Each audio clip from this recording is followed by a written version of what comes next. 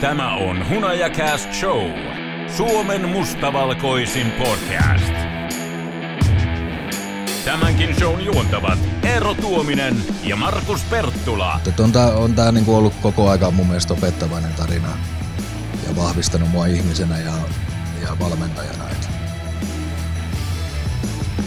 HunajaCast Shown vauhdin takaa Onni Pyörä. Ja jälleen kerran on tullut aika siihen, kun perheet ja sinkut ja kaikki mahdolliset suomalaiset ja maailman kansalaiset kerääntyvät vastaanottimien ääreen ja kuuntelemaan uunituoretta HunajaCastin jakso numero 78. HunajaCast Show.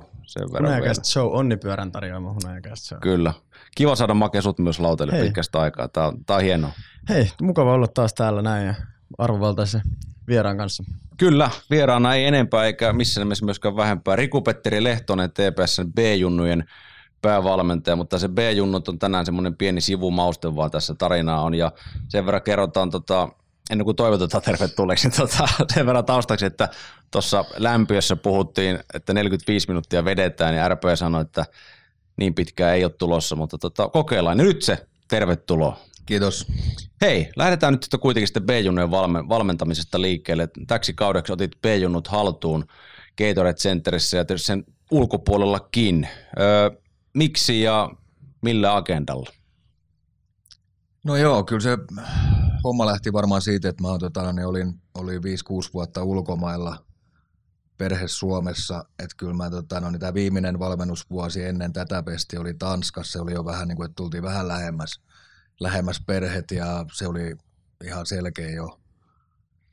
selkeä juttu silloin ja sitten otin Tepsin yhteyttä tuossa noin suurin piirtein vuosi sitten, kyselin, että olisiko jotain pestiä, että haluan tulla kotiin ja haluan olla perheen kanssa välillä. Että kyllä se perhe oli tässä niin kuin se isoin syy ja sen jälkeen ajattelin, että no mä tykkään valmentaa, vaikka sanoa, että mä en osaa oikein mitään muuta, mutta ja toki halusin olla sitten omassa seurassa kanssa, että kyllä se oli mulle tärkeää, että tietenkin se, että asuu Turussa ja on turkulainen, mutta on myös tepsiläinen, että on ollut pikkujunnuista asti pelannut Tepsissä ja pelannut liigaa ja ollut valmentamassa liigassa, että kyllä tämä oli niinku se ykkösvaihtoehto, että jos täältä joku pesti aukeaa, niin on kiinnostunut. Millä askelmerkeillä sä otit sitten seuran B-junnut haltuun? Mikä oli se sun tavallaan, no onko se varmaan syy tai ylipäätään visio siitä, että millaisen valmennuskulttuurin haluat niin oman joukkueen sitten tuoda? No joo, kyllä mä tuossa olen Tepsin junnutoimintaa seurannut vuosien varrella. 2 omaa poikaakin on pelannut, toinen pelaa vieläkin ja koittanut niinku itekseen miettiä jossain kohtaa, että miten tätä hommaa voisi auttaa. Että välillä on aika syvissä vesissä suitu junnupuolella ja sitten tulee ajoittaa jotain pieniä menestyksiä välillä aina, että miten sitten saataisiin tasaisempaa ja laadukkaampaa siitä tekemisestä ja muuta. Ja sitä mä nyt koitan omien kokemuksien kautta tuoda tähän seuraan. Onko onnistunut omasta mielestä? No varmaan se prosessi on vielä kesken, mutta kyllä sitä osittain ja tietty sitä laatu vaatii päivittäin, niin jos jossain kohtaa se tuloskin sieltä tulee.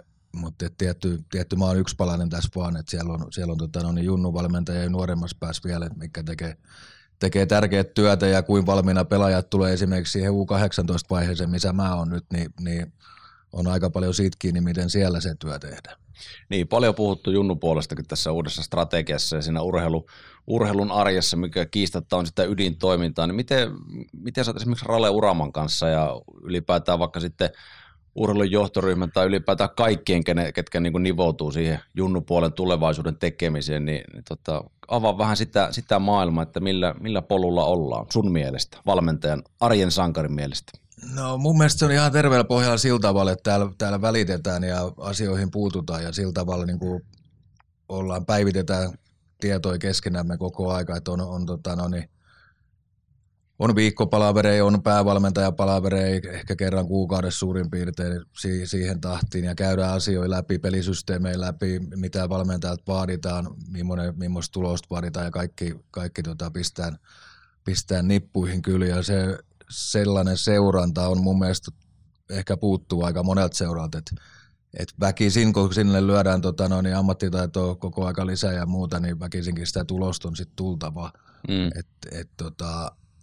Mutta niin kuin sanoin, niin se ei tapahdu yhtäkkiä, että isoja muutoksia ja isoja juttuja rakennellaan koko aika ja koitetaan kehittää mahdollisimman hyväksi junioriseuran toiminta ja totta kai pelaajat siinä mukana on saatava kehittymään. Ja tietysti tässä on huolestuttavia juttuja se, että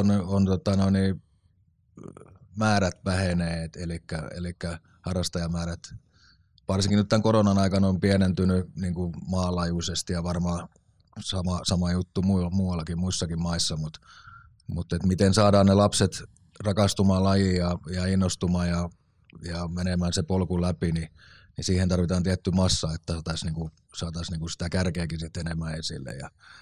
Ja siinä on monella saralla työtä kyllä. Millaista tämä korona-aika on ollut toimia päävalmentajana nuorten lasten, tai ehkä enää nuorten lasten, mutta lapsien kuitenkin alaikäisten pelaajien kanssa, ja varmaan vanhemmat sitten nivoutuu siihen kokonaisuuteen myös, kun terveysasiat huolettaa ja kaikki huolettaa, ja jatkuuko pelit ja jatkuuko harrastukset ja kausimaksut pyörii ja muuta vastaavaa, niin millainen viidakko tämä on ollut mennä läpi? Koska nyt väitän, että ollaan niin kuin läpimenokynnyksellä jo koronasuhteen. Näin toivotaan ainakin, mutta joo, on se haaste sinänsä ja toki me koitetaan tehdä se, mitä me voidaan, että pysytään terveenä ja saadaan mahdollisimman monta harjoitusta ja peliä hoidettua. Kyllä tässä on jonkunnäköisen jumppaliikkeen joutunut tekemään. Syksyllä oli muutama keissi, kun oli pari positiivista. Nyt on pari positiivista. Säännöt muuttuu koko aika, ei pysy oikein itsekään perässä. Jos edellisviikolla meillä oli melkein yksi positiivinen, niin peli peruttiin ja nyt niitä saa olla niitä positiivisia ja silti pelataan. Hereillä saa olla kyllä niiden säännösten kanssa ja muuta, mutta ollaan tässä nyt viranomaisia oltu koko aika yhteydessä asioista ja myös terveystalo on auttanut meitä, miten sieltä sitten tullaan esimerkiksi, kun on positiivinen ollut, että sieltä ei suoraan peliin tulla, vaan mennään protokolla läpi ja vedetään se safetysti niin, että kenelläkään ei ainakaan tule mitään jälkimaininkeja sitten niistä. Pakko safetystä puheen oli jatkaa Aasinsiltaa viime keväässä, kun vedit suht safetyllä tavalla 23 hotellivuorokautta Italian kiekkomaajoukkojen päävalmentajana. Valmistaudutte kisoihin ja sun kisat oli hotellihuoneessa.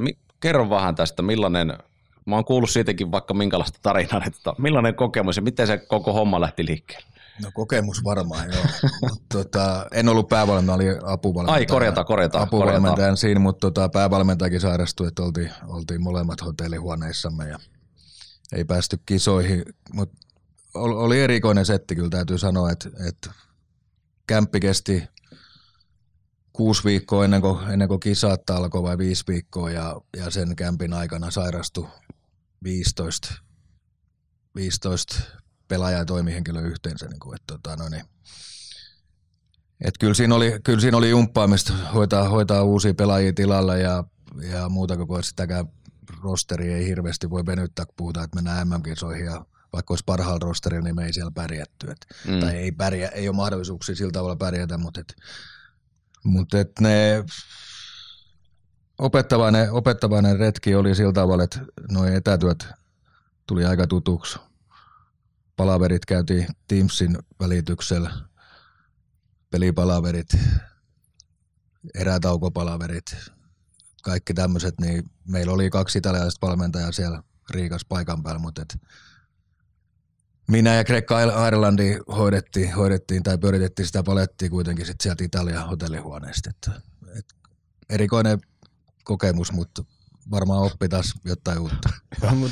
Miten, niin kuin muutenkin toi kuulostaa silleen sinänsä vähän hassulta, että sä oot ollut Italian maajoukkueessa valmentajana. Niin mitä sitä ennen tapahtui, että sä oot päätynyt edes koko paikkaan? Okei, mä olin Italiassa valmentamassa Renonis, Rittenis, 4 vuotta siellä valmensin, 4 vuotta mä olin maajoukkueen mukaan. Ekan vuonna voitettiin Italian mestaruus, seuraavan vuonna mua pyydettiin maajoukkueen mukaan. Et ehkä se oli se juttu, että kanadalainen päävalmentaja silloinen Clayton Beddoes pyysi mua siihen mukaan ja vähän niin kuin siihen jäin sit ja nauttisin kyllä, oli jälleen kerran yksi opettavainen juttu. Kanadalaisen valmentajan kanssa ei ole hirveän usein mahis täällä Suomessa työskennellä yhdessä, ja sekin maailma tuli avattu hiukan ja niiden, minkä takia ne pelaa semmoista lätkää, kun ne pelaa ja muuta. Että kyllä sitä vaikka videolta on sitä katseltu ja pätkitty ja muuta, niin kyllä se niiden kanssa työskentely aukaisee senkin homma aika paljon eri tavalla. Turun Sanomista luin taustamateriaaliksi sen, että vähän oli arkivalmentajalle erilaista kuin Suomessa, että ei ollut semmoista asiaa kuin valmiiseen pöytään saapuminen ja tietynlainen delegointi oli jossain muualla kuin siellä teidän arjessa. Aika paljon piti tehdä yksin asioita. Mutta voisin veikkaa, että pelipäivän pasta oli kuitenkin niin kuin ihan... Se oli kondiksi. Pastat oli kunnossa, joo. Ei tarvinnut niitäkään itse tehdä vai? Ei. Avaa vähän sitä arkea, erilaista kuin Suomessa. Joo, tietty kun menet liigajoukkueesta täältä näin, missä on tavallaan kaikki aika kondiksessa ja paljon henkilöä ympärille ja muuta, vaikka tosi Suikkasen kanssa tehtiin aika paljon kaksistankin töitä, mutta oli kumminkin videovalmentaja ja oli maalivahtivalmentaja ja kaikki tämmöisiä, niin niitä ei välttämättä tuolta Keski-Euroopan seuroista aina löydy. Kyllä mullakin siellä apuvalmentaja oli ja noin poispäin, mutta tuli 10 minuuttia ennen reenejä paikan päällä omasta työstään ja teki niin kuin oman toimen ohella. Laittoi lääkäri takisivuun ja haalarit päälle. Niin, ja oli 10 minuuttia ennen kuin jää loppui, niin lähti myös pois, koska hän valmensi myös meidän kakkosjoukkuetta. Aivan. Niin kyllä siinä sitten aika paljon sai itse tehdä. Mutta se oli hyvä, se oli oikeastaan hyvä, että mä hain kokemuksia päävalmentaja, niin niitä ihan varmaan sai, että joutui miettimään kyllä ihan joka asian itse. Mm. Oli fysiikkavalmentajakin jo, mutta se oli ehkä hupainen, että eka kertaa kun menin sinne ja oli puhelimessa puhunut ja käynytkin kesällä paikan päälle ja sitten aloitin elokuussa, niin kättelin fysiikkavalmentaja siihen ja kysyin, miten kesä on mennyt. Hyvin tätä on tehty ja niin nähdään nyt sitten taas talvikauden jälkeen, että hän aloittaa sitten taas uudestaan. Okei.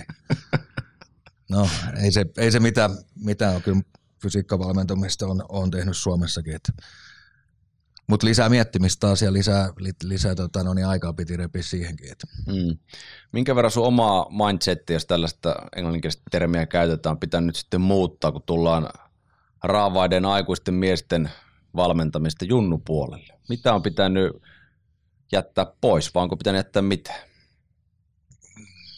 Tai vaihtoehtoisesti lisätä? Joo, kyllä muutaman kirosana on ehkä koittanut piilottaa jonnekin ja en ehkä niin raju ilmaisuja, en ehkä muutenkaan käytä, mutta koittanut vähän varovaisempi olla, mitä sanoo, että on aika paljon herkempi nämä pojat, mutta toisen kautta tämä on kilpailu, että niitä nuoria poikiakin pitää vähän kovettaa ja valmistella siihen tulevaan, että ne olisi niinku valmiimpaa ottamaan sitä aina seuraavaan askeleen. Mutta kyllä sitä on joutunut hiukan miettimään, että miten itse käyttäytyy lasten edessä. Onko se ollut vaikeaa se nuorten? Niin, onko se ollut vaikeaa se muutos, kun mietitään kuitenkin sanoa tässä Suikkasen Kaitsun nimen, niin hänkin semmoinen seppä on, että ei välttämättä niin kuin silittelemällä edetä ja siitä sielunmaisemasta sitten taas erilaisen ehkä vähän pehmeiden arvojen arkeen mukaan, niin onko se ollut vaikea muutos tai sopeutuminen? Ei mun mielestä, ja jos puhutaan Suikkasestakin, niin joo, Suikkanen sanoo niin kuin ajattelee ja suoraan, mutta se tulee rehellisesti ja muuten, että se ei koskaan hänen eikä mun valmentaminen ole perustunut mihinkään huutamiseen tai tavallaan pakottamiseen, vaan niin kuin me on koetettu saada innostumaan niitä jätkiä ja ostamaan sen ajatuksen, mitä me ollaan heille myymässä. Semmoiset vanhan liiton venäläistyyppiset huutajavalmentajat tai semmoiset pakottamalla valmentavat valmentajat, niin on ehkä tänä päivänä karisemassa pois, että sukupolvi, mitä valmentaa nyt on aika paljon erilaiseen tottunut jo koulumaailmassa, perhemaailmassa, mitä silloin me joskus, kun itse pelannut tai ollut nuori. Et se maailman niin kuin mukautuminen on osa, mitä nytkin on niinku sit taas senioreista junioreihin siirtymistä. Et kyllä mäkin opettelen tätä näiden nuorten kanssa olemista. Tosin siinä nyt hiukan auttaa, että on 5 lasta ja nekin on ollut nuoria ja tässä iässä, missä nämäkin on, niin ehkä hiukan osaan mennä siihen heidän ajatusmaailmaan. Sulla on komea pelaajaura, Tepsi on nähty, IFK, Saipa, Blues, ulkomaat päälle, niin missä vaiheessa sulle alkoi kirkastua se, että toki se, että pelivuodet alkaa huveta, mutta sitten se, että mitäs tämän jälkeen ja miksi juuri valmentaminen? No joo, kyllähän siinä, kun mittarista rupeaa mailit loppumaan, niin rupeaa miettimään, että mitä sitä sitten seuraavaksi tekisi. Eikä semmoista selkeät koskaan tullut että joo, nyt mä rupean lääkäriksi tai palomieheksi tai joksikin. Et silloin viimeistä vuotta, kun pelasin, niin entinen Tepsin peluri Soka Mikko valmensi U20-joukkue Tepsissä silloin ja pyysi, että lähdekö ensi vuonna mukaan. Ja hetken sitten miettisi, että no joo, miksei, että ei mulla mitään muutakaan, että enkä mä pysty enää polven kanssa täällä kääntymään etuperiluistelusta takaperiluisteluun kuin toista kautta, niin ehkä tämä olisi niin syytä heivata tämä pelaaminen ja koittaa sitten valmentamista. Mutta ei se ollut niinku semmoinen iso visio, niinku, mitä olisi miettinyt monta vuotta, vaan se tuli yhden kysymyksen mukaan, että okei, koitetaan. Kyllä. Millainen kokemus sitten, puhutaan liigavalmennuksesta, TPS? Miten päädyit mukaan? Olit päävalmentajanakin jo pikku tovin siinä, kun veli Leimes sai kenkää ja monenmoista siinä sitten tapahtui, niin avaa vähän niitä muistoja.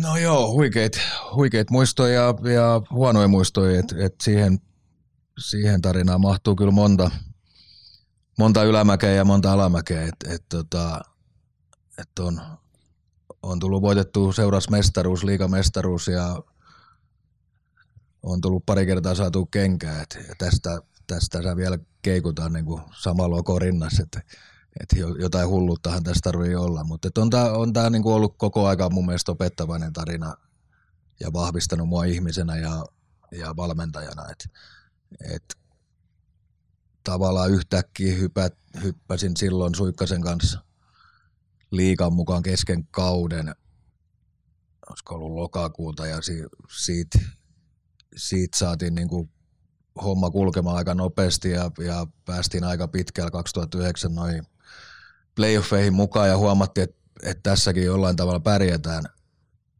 vaikka vastassa oli Jyppi, mikä oli sitten taas ihan kärkijoukkue niin budjetissa kuin niin kuin rosteri oli kunnossa ja meillä oli aika pienen budjetin joukkue silloin ja kuitenkin pystyttiin haastamaan aika hyvin, että se antoi aika paljon itseluottamusta siihen, että tässä osataan jotain asioita tehdä oikein niin kuin valmennuksellisestikin ja saadaan pelaajat innostumaan ja uskomaan, koska aika mytysnekin jätkät oli, kun kauan oli tullut turpaan sitä ennen ja ei ole pärjätty, mikä on aina aika raskas taakka isossa seurassa, missä on historiaa, että ollaan voitettu paljon, niin se jotenkin se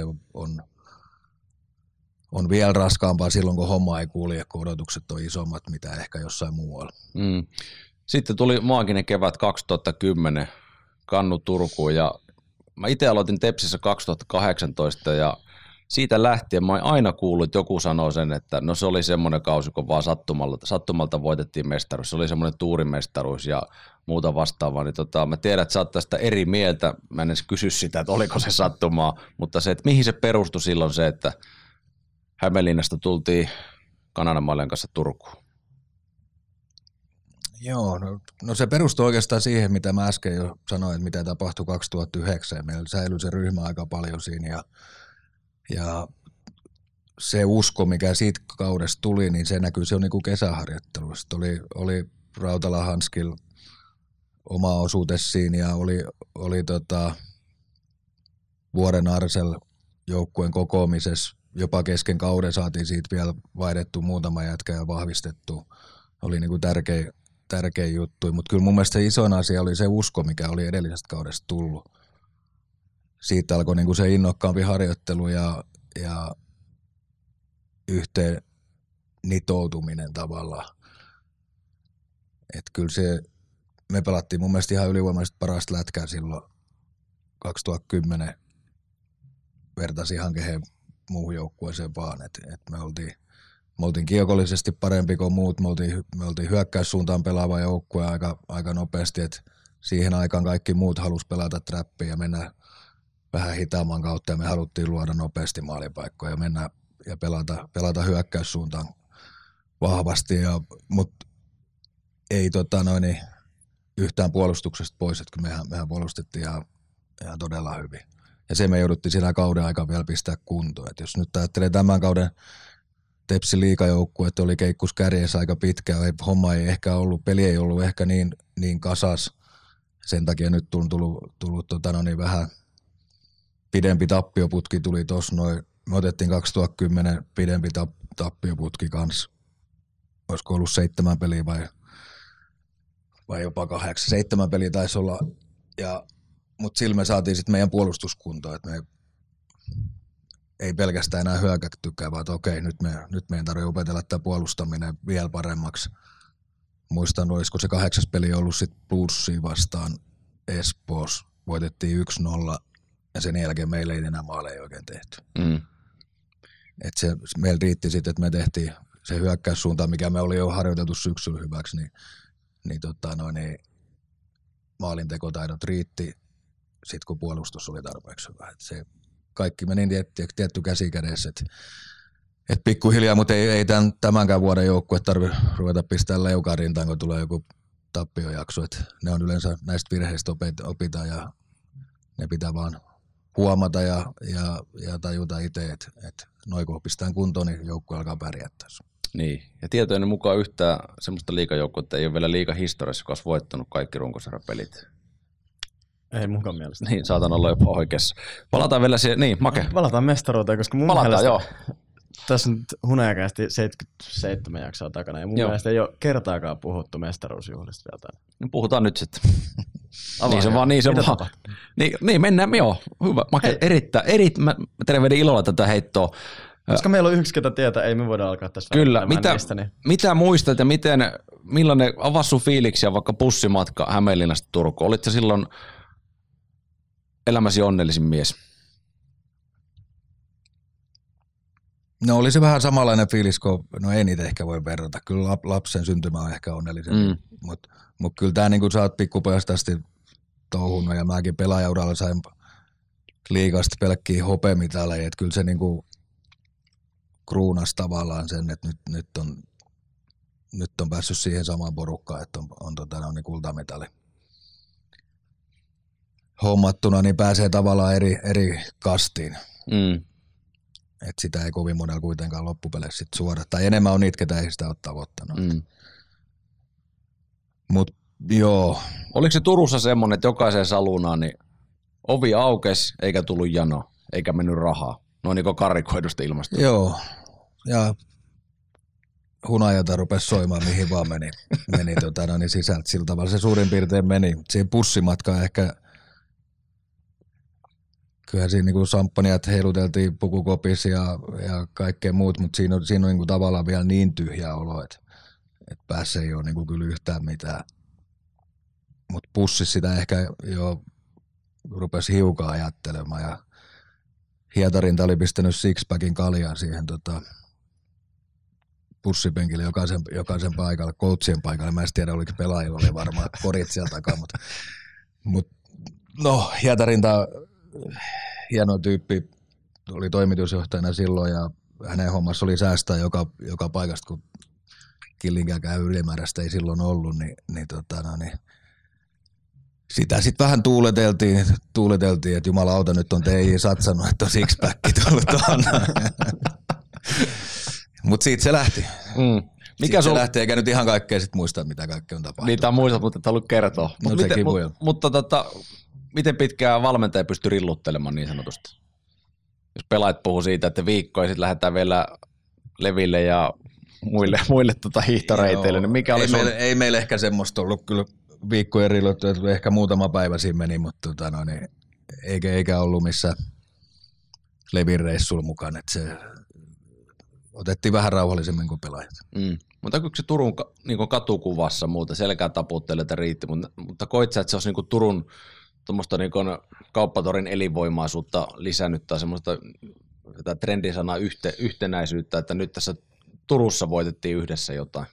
No joo, ja se naisti oikeastaan niissä playoffeissa jo niin kuin koko matkaa ja edellisen vuonna jo, että siellä lyötiin olisiko ollut jo edellisen vuonna, kun lyötiin Tuffan uimalakki lätsiin joka sieltä tänne näin. Kyllä aika yhteen kuuluva porukka oli ja oli jo silloin.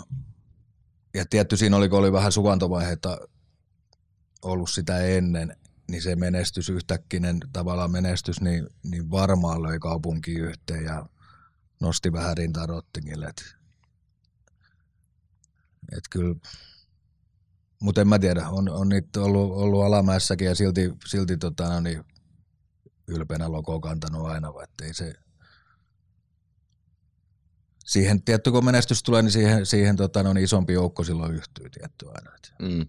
Sä puhuit tuossa hyvin viisaasti, että ulkomailta tuli paljon valmennuksellista oppia ja valmennuksen filosofiasta liittyen. Niin mitä sä opit valmentajana siitä 2010 keväästä, voittamisesta? Varmaan semmoisen rauhallisuuden. Katso muita joukkueita, no tietty helppo sanoa, kun me voitettiin niitä playoff-pelejä, me ei juurikaan hävitty niitä, niin siellä vastustajan vaihtoa, että jos rupesi se hermostuminen muutaman tappion jälkeen niin kuin näkymään ihan selkeästi ja itse pystyi olemaan rauhassa siellä, oli tilanne mikä tahansa, niin se luo semmoista rauhallisuutta siihen joukkueeseenkin ja uskoo, että semmoisella ylimääräisellä hässälämisellä ei siellä joukkueen tekemistä paremmaksi saa, että ehkä se semmoisen oppisi. Tulee ehkä päällimmäisen mieleen. Sitten Suikkasen kanssa pelikanssiin. Millä lailla erosi, varmaan arjessa jotain pikku nyanssieroa, mutta isossa kuvassa, niin tuntuiko erilaiselta olla, enkä nyt tarkoita niin ehkä fiilispohjaa, vaan ulkoisesti ehkä sen, onko sitten paine tai huomioarvo, you name it, mitä siihen liittyy, mutta erilaista valmentaa Lahdessa liigajoukkuetta kuin Turussa. Toki odotukset ei ole niin suuret, mitä isommassa seurassa, ja siellä ei ollut koskaan menestytty, ja silloin päästiin Hopeelasti siellä, niin se on varmaan vieläkin heidän paras saavutuksensa. Mutta työ on ihan sama. Ei siinä, silti ehkä se ympäristö luo erilaiset viritteet, mutta en mä tiedä. Ihan siisti oli sielläkin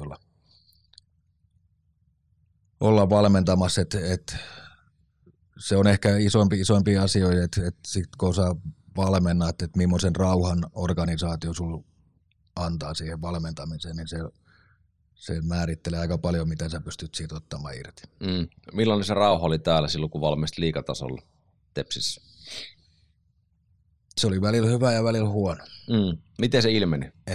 Kyllähän se niinku, jos puhutaan, että silloin oli niinku todella iso alamäki menossa rahallisesti, kun yhtäkkiä pärjättiinkin ja varmaan jollain tavalla pelastettiin sen tai seuraa silloin näin 2 vuoden playoffeilla ja niiden tuotoilla, niin kyllä se sitä ennen oli aika kireet sillä tavalla, että menet kysymään, että saataisiko joku pelaaja, no ei saada, kun siitä puuttuu 10 000. No sitten koitetaan itse hommata sponsoreja valmentajina, että saataisiin joku siinä, ja jossain määrin onnistuttiinkin, että johonkin saatiin hiukan lisää. Että kyllä se niinku erilaista on se homma silloin kun jännitteitä tulee niinku johdolta. Että näillä pitää pärjätä, ja sitten on ehkä myöhemminkin, kun takaisin tultiin, niin tuntuisi, että ei ollut organisaatiolla oikein tarvettakaan menestyä tai halua, että se maksaa liikaa, on liian iso riski ja muuta, ja siinä kohtaa tietty vähän niin kuin on valmentajana huonossa asemassa, että on silloin valmentajana sä haluat menestyä ja saada se mahdollisimman hyvä joukkue ja edellytykset sillä menestykselle, ja jos se niitä on, niin sit sä oot vähän niin kuin kahleissa. En tiedä, kuuluisiko asioista puhua, mutta aina kuuluu. Hei, miten sun ja Suikkasen tiet ja elämänpolut aikoinaan kohtasivat? Koetko sä, että tietynlainen hengenheimolainen Kaapeli Suikkanen on sun kanssa? No varmasti kyllä tässä vieläkin, ei nyt ihan päivittäin, mutta sanotaan, että parin päivän välein ollaan yhteyksissä koko aika oltu. Puhuttu lätkästä ja elämästä ja muuten. Mutta meidän tiet kohtas, mä olin täällä näin A-junnuissa ja hän tuli silloin kesken kauden 2009 tai 2008 oli. Niin lokakuussa aloitettiin silloin edellisen iltana Arse Vuori soitti ja kysyi, että lähtisitkö tämmöiseen mukaan. Mä sit, no kai mun on pakko, että sehän on niinku helvetin hieno, en tiedä onko valmis, mutta joo, kyllä. Ja sitten joo, mennään illallisella päävalmentaja tulee sinne paikalla. Että hän on Suikkanen, että tunneeko te? No ei tunneta. Silloin kun hän pelasi Tepsis, niin mä pelasin itse Tepsin A-junnoissa, jossain Punttiselällä on kattellut, kun hullu heiluttelee rautoisia. Mutta en voi sanoa, että mitenkään muuten tuntuisi. Olisin tuntenut muuta kuin ehkä morjestiin. Mutta siitä se lähti seuraavan päivän koppiin ja kumpikaan on ollut liikas valmentamassa sitä ennen ja vähän niin kuin, että mitä tässä pitää tehdä ja niin kuin käytännön asioita, että homma saadaan rullaamaan. Ja... Ennen kuin jatkatte, mitä te sanoitte joukkueelle ensimmäisen minuutin aikana, kun piti jotain sanoa? Joo, siitä on niin paljon aikaa, että en ehkä muista, mutta kyllä siinä jotenkin niin kuin pöytä tyhjennettiin tavallaan, että jokaisella on nyt niin kuin sauma näyttää, että turha katsoa taaksepäin, että nyt jokaisella on uusi mahdollisuus tavallaan.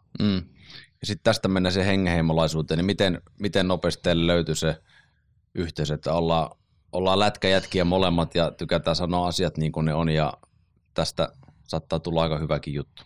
Joo, kyllä se aika äkkiä. Sitten kun olet aamu 8 ilta 8 joka päivä aika pienissä neliöissä samassa tilassa, niin ne ajatukset rupeaa kasvamaan yhteen aika nopeasti. Ja ehkä se lähtökohtakin, että molemmat oli vähän samantyylisiä, että aika ahkeroita tekemään hommia. En mä tiedä, oltiinko me sitten vähän tyhmiä tai ei ollut kokemusta, niin asioita väänneltiin kyllä aika kauan siellä. Et nykyään ehkä pystyisi hiukan nopeamminkin ne asiat luovimaan, mutta se auttoi kyllä meitä kasvamaan yhteen kanssa. Ne tunnit tuolla lakerassa. Mikä siinä Suikkasessa oli sulle sitä, että halusit vielä sitten Lahteenkin lähteä hänen kanssaan töitä jatkamaan? Tavallaan hän edelleen sitä sielun maisemaa ja yhteyttä. Joo, no se päätös oli aika helppo, että kun olit menestynyt täällä ja muuta yhdessä ja muuta, että se oli niinku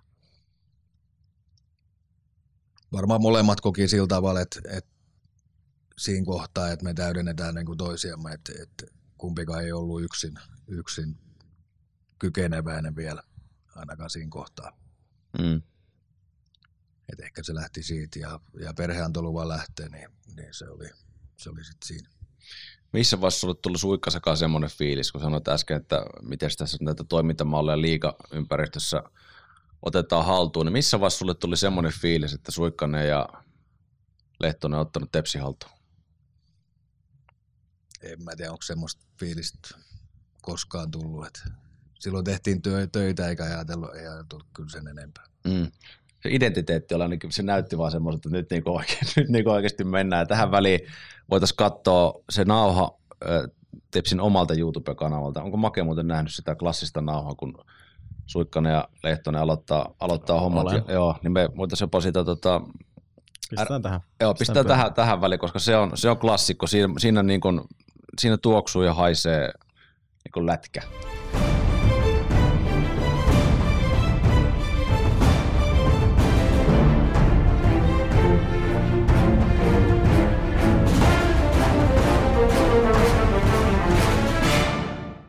Lopetan nyt se pelleily, aletaan hommi.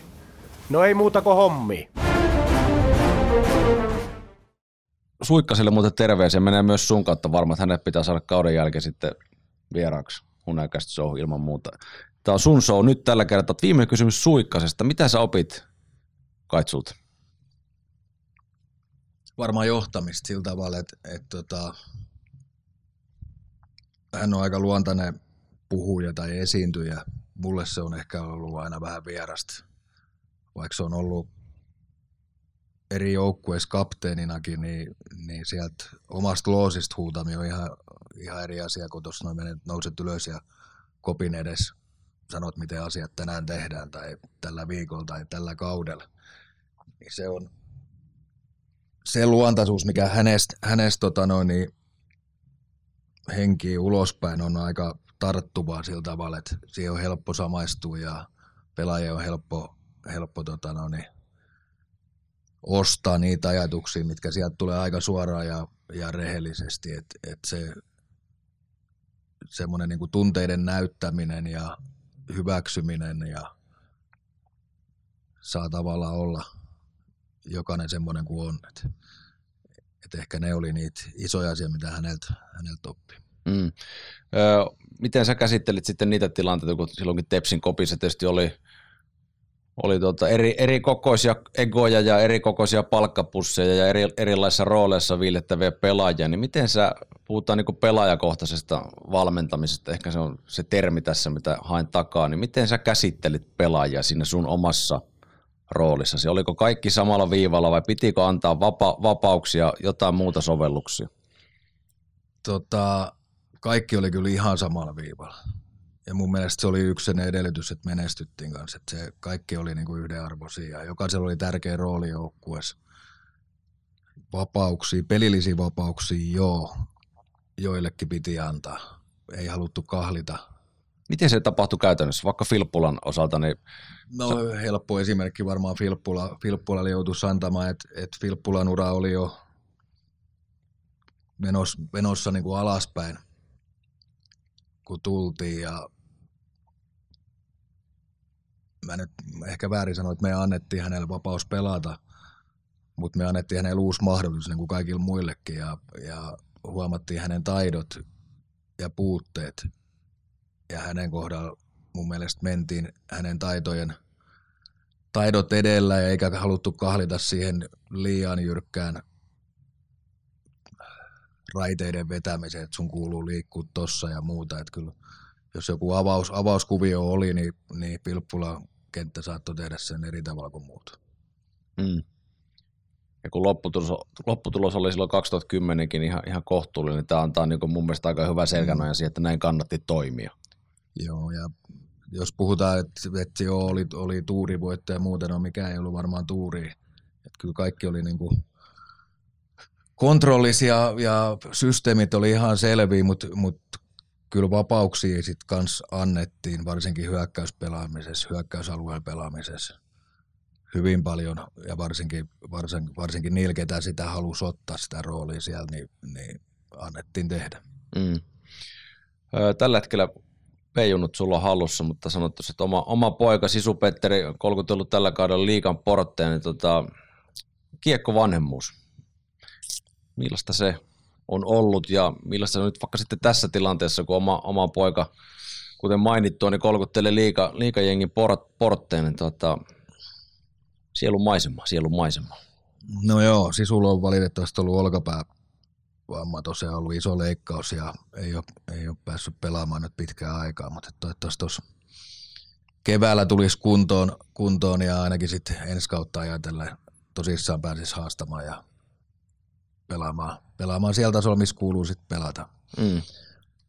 Mutta kiekko-vanhemmuus, joo, no mä oon varmaan vähän erilainen kiekko-vanhempi siinäkin suhteessa, että mä olin aika paljon pois kotoa, että ei juurikaan ole paikalla ollut ja ulkomailta käsin katot tietokoneelta pojan pelejä ja muuta, ja koitat sitten kommentoida sieltä 3000 kilometrin päästä jotain, niin nyt tää jää hiljaa ja hoidaan oma homma, hän hoitaa tämän. Kyllä se melkein on niin mennyt, että on annettu hänen harrastajaa mahdollistettu se ja hän on sen työn tehnyt. Et ehkä tuossa korona kun alkoi, niin se kevät mä tulin Tanskasta silloin pois ja ei saanut harjoitella ja muuta silloin, niin silloin vedettiin kyllä semmoinen 5 kuukautta päivittäin pari kertaa päivässä.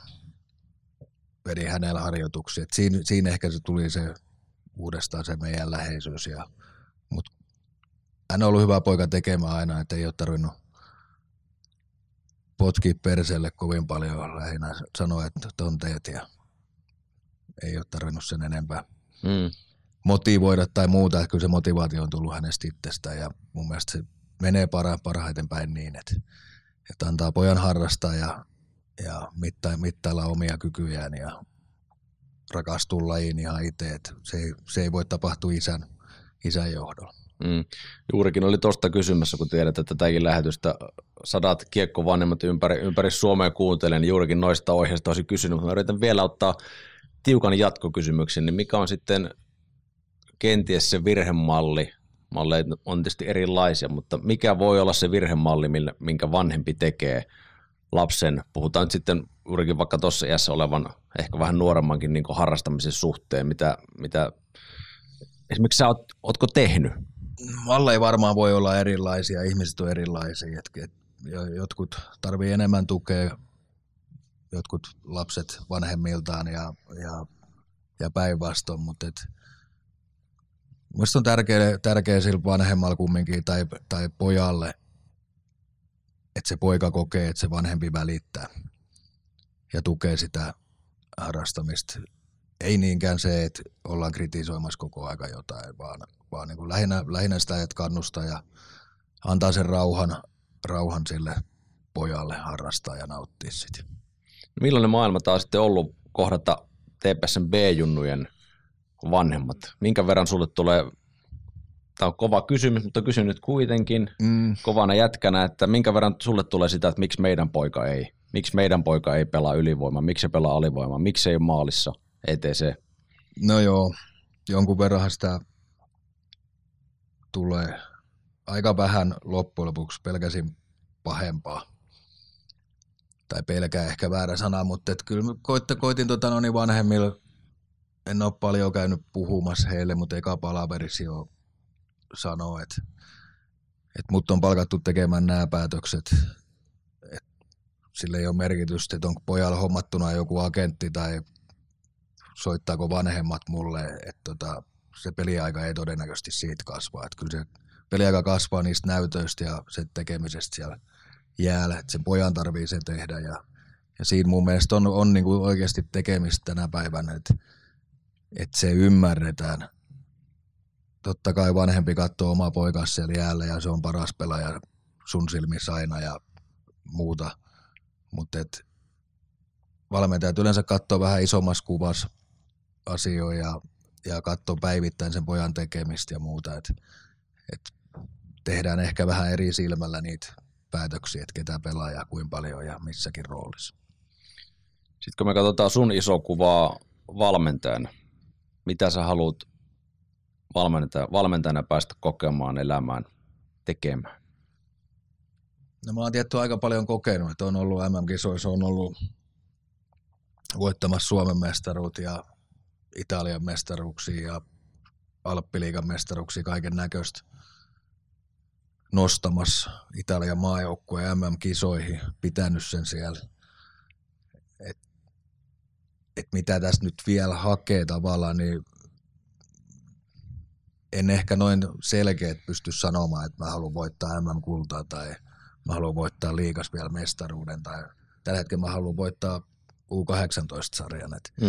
Mutta ehkä se isoin halu on, että mä haluan kuitenkin itteni kehittää ja kehittyä joka päivä, et niin ihmisenä kuin valmentajana. Et se on mun mielestä semmoinen jatkuva polku, että koskaan et ole valmis tavallaan ja sitten nämä menestymiset ja muut tulee ehkä sen mukaan sitten, että jos sä pystyt itse olemaan parempi joka päivä, niin kaikki muut tulee sitten niinku automaattisesti. Hienoa puhetta. Painava asia. On. Tuleeko Make sulle kenties loppuun jotain klassista viisikkoa? Klassinen, jo legendaariseksi muodostunut viisikon kasaaminen vielä. Ja nyt kun puhuttiin kuitenkin suurimmaksi osaksi valmentaja Riku-Petteri Lehtoisesta, niin otetaan sun valmennusuralta. Valitset viisikon ja maalivahdin, eli kuusikko. Top kuusikko. Top 6, ketä oot saanut valmentaa. Oi voi. Ja peli paikoittain tietysti. Kojo Jaloselle tämä oli vaikea, mutta ylivoimakentällä saatiin kasaan. Sellainen, että ketä, niin tai ketä tekee maaleja. Mutta nyt otat kuusikon sieltä top kuusikko. Ja saa olla sellaisia pelaajia, kenellä on sit saat antaa vapauksia myös. Joo. Paha kysymys tällä yhtäkkiä. No, ketä mä oon valmentanut? No, paras valoisi isoimpana varmaan on Rantasen Mikko tällä hetkellä. Tehty aika lyhyt periodi, hän valmensi ja kunnia hänen menestyksellä menee varmaan johonkin muuhun. Hänen juniori valmentajille ja muita, että me oltiin liigan kanssa hänen kanssa jonkun aikaa. Mutta ne oli hänen ekoi piirtoi liigan jäljellä silloin, et silloin. Mutta joo, eli Rantanen meni nyt sitten oikeaan laitaan vai? Joo. No otetaan siellä 2010 joukkueessa nyt sitten ainakin Liis Vetti varmaan sinne oikeaan pakin tontille ja Joonas Järvinen vasemmalla. Joonas ehkä sen takia, että hänen kanssa oli tietenkin pitkää töitä, että oli A-nuoris jo valmentamassa häntä Tepsin liigajoukkueessa Lahdessa. Sitten tuleekin hankalampia tapauksia. No, Ryan Lass oli Lahdessa ja Turussa. Sitä nyt vasempaan laitaa sitten hänet ja Vilppulasta juteltiin ja hän oli selkeä tähtihahmo siinä 2010 joukkueessa. Niin laitetaan se nyt sitten vielä, sitten puuttuu vielä maalivahti vai?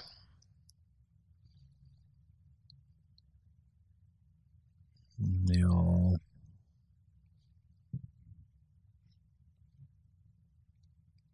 Saako laittaa Urpo ylös, vaikka se pelannutkaan?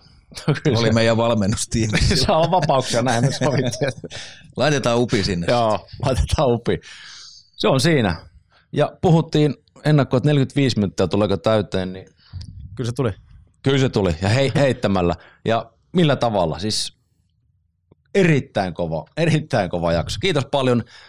Mä koen, että oli todella rehellistä puhetta, mitä nyt tuli suusta. Se ei ollut semmoista niin höpönlöpöä 47 minuuttia. Kiitos rehellisestä vierailusta, Riku-Petteri Lehtonen, ja kaikkia hyvää elämässä eteenpäin, myös kiekkoelämässä.